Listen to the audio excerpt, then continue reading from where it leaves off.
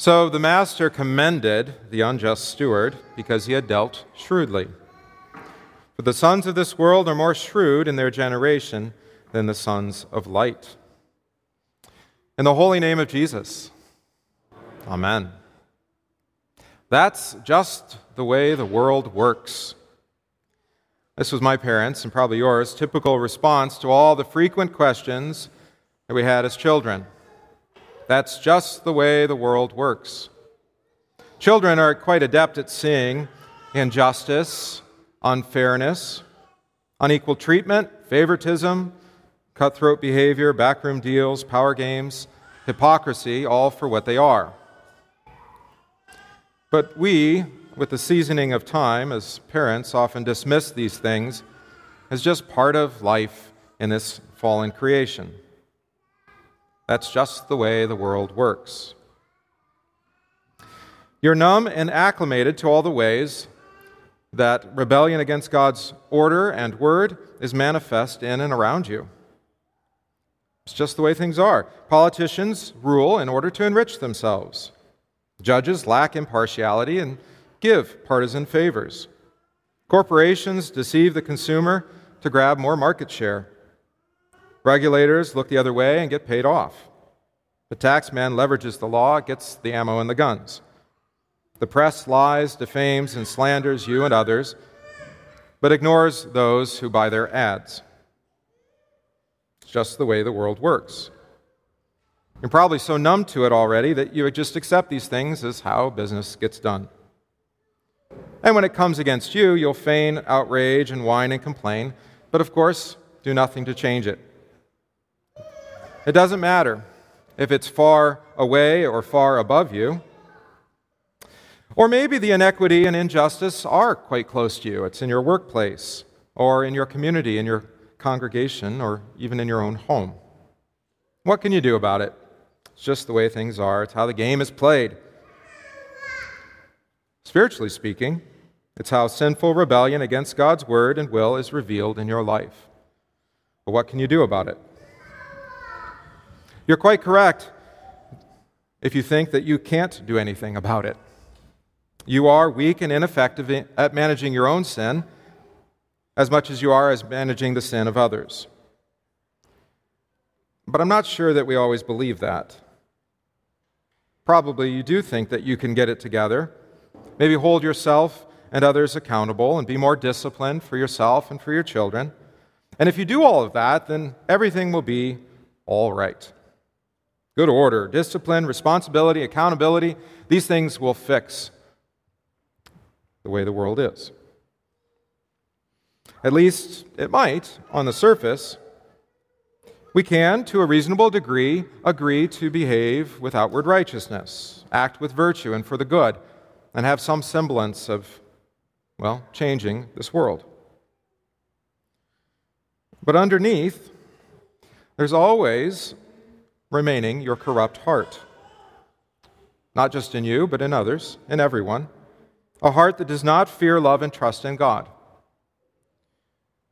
And as a result, your love for your neighbor is often disingenuous and hypocritical. You and others work hard to give the appearance of godliness while secretly operating the same as the rest of sinful humanity. It takes some skill, and it's a skill that we learn to maintain this illusion. We develop this from our very childhood.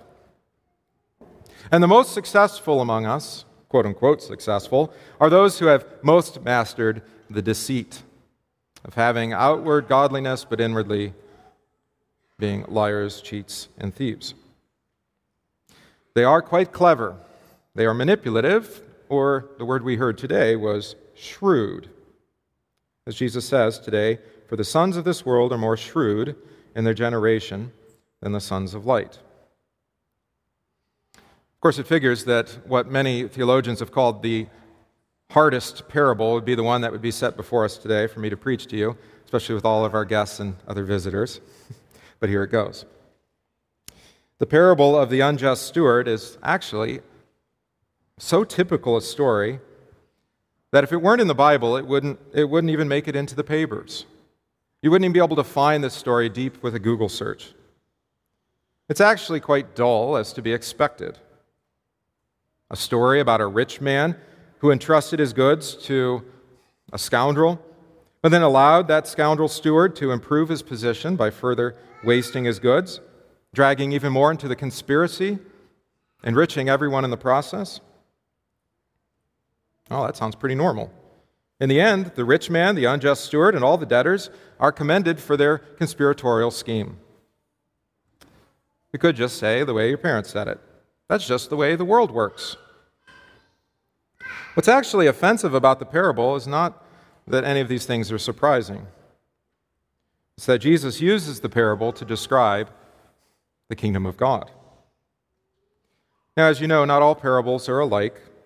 Some teach us to go and do likewise. And in those parables, there's often an extraordinary or otherworldly example of love or of mercy or of grace. Maybe a parable like the Good Samaritan or the tax collector in the temple who cries out for mercy. Those are unexpected stories. But sometimes Jesus finds his illustrations in everyday life that describe people exactly the way they are. You could think of the parable where the man finds a treasure in another man's field and then simply uses deceit to get it. Or that parable of the widow who comes before the judge who neither believes in God nor loves his fellow man and answers her pleas simply because she complained too much. That sounds familiar. Today, Jesus uses a commonplace example from this sinful world. That's just the way the world works. He does so to illuminate something that takes place in the kingdom of God. He's not telling you to act precisely in the way that the characters in our story do, but instead wants you to grasp the parable's context and understand it within our relationship to God. The master, or Jesus, commends the man's shrewdness, that he had acted wisely. But where was his wisdom? And how does this help you understand the kingdom of God? The man is a scoundrel, and he knows he's been caught. He's been brought before the judgment. He knows he has no way of escape, and he's holding no more illusions. He knew he was going to be out on his own. He saw the consequences of his mismanagement, but he recognizes he has yet time to act quickly and with resolve, at least to gain some favor. He gets himself out of the tight spot and improves his position, and even the position of that rich man.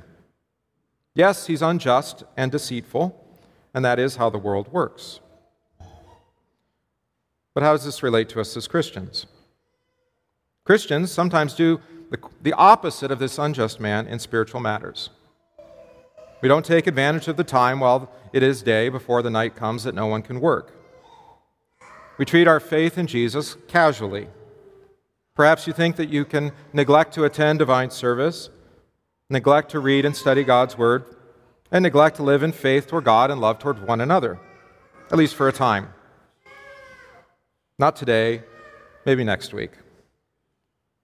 You also harbor the illusion that you can serve God and mammon at the same time, and thinking still that everything's going to come out just right in the end.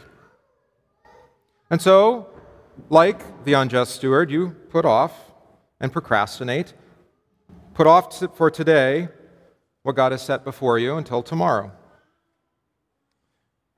But there is a day of judgment coming, just like for that unjust steward.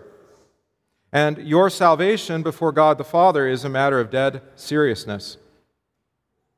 Maybe you couldn't see the consequence of your neglect to attend to Jesus' word and sacramental gifts, but he warns you today that you will stand before God the judge, and there will be a final reckoning. And so, while the judgment is coming and you know that you have been unjust, Jesus commends to you the wisdom of the unjust steward. Wisdom is looking at the reality for what it is, not for what you'd like it to be. To confess your sin, that you've neglected to be a good steward of the gift of faith that God the Spirit has worked in you. To confess that you've forgotten to water and feed the implanted word. To confess that you withhold God's blessings from those whom He has given you to care for and love, and the congregation is entrusted to your care, to confess and to seek mercy. The parable is also a stern warning to stop being a friend of this world, to stop holding tightly onto riches, that mammon god. Instead, to make friends for yourself by means of the unrighteous mammon, that when you fail, which you will, they may receive you into an everlasting home. The master, the rich man, or if you prefer God the Father, he commends to you being quite wasteful with all the stuff of this world, but treasuring the things of God. You win unjust friends, have a home to dwell in, and have true life and all the treasures of heaven. Not because you are just, but precisely because that's how merciful your master is.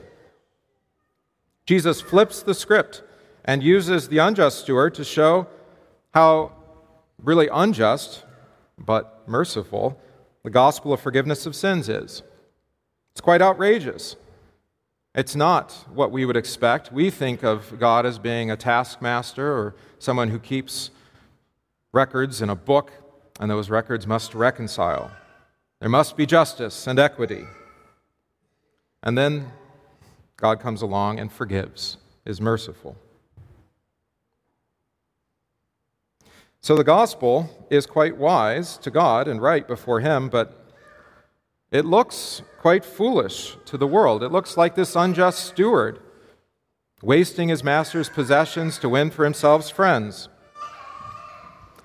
But you're commanded to be like that unjust steward, in faith to recklessly forgive even those who don't deserve it. In faith to recklessly care for those who don't even want it. In faith to love those, not just who love you, but are even unlovely. The call of the Christian is to live, to serve. And to serve recklessly and without abandon, using all of the riches that the Lord has entrusted you. You know that you are only a steward of what you have, not its ultimate owner. Everything you have, even your very life, belongs to God. And that means you can risk it, because it's His. You can risk your life for discomfort, persecution. You can even be ridiculed for your ridiculous faith.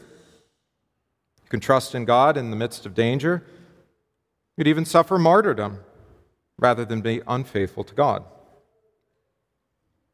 That's not the way the world works, actually. And no, it's not. Thanks be to God. For what hope, says Job, what is the hope of the hypocrite, though he may gain much if God takes away his life? Thank you, Jesus, for giving us not what we deserve, not demanding what we owe, and not imposing upon us the wages of our sin.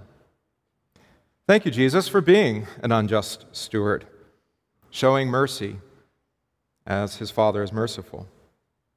Thank you, Jesus, for forgiving us, giving us life, winning for yourself friends in heaven, and promising to us that New Testament eternal life.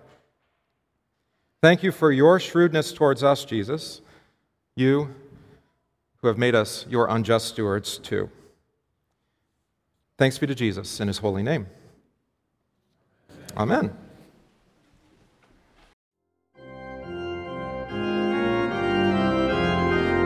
We thank you for listening to this podcast from St. John Evangelical Lutheran Church Sermon Center in Random Lake, Wisconsin. If this podcast is of benefit to you, please consider supporting the work of St. John by visiting stjohnrandomlake.org, that's stjohnrandomlake.org/support, and give today.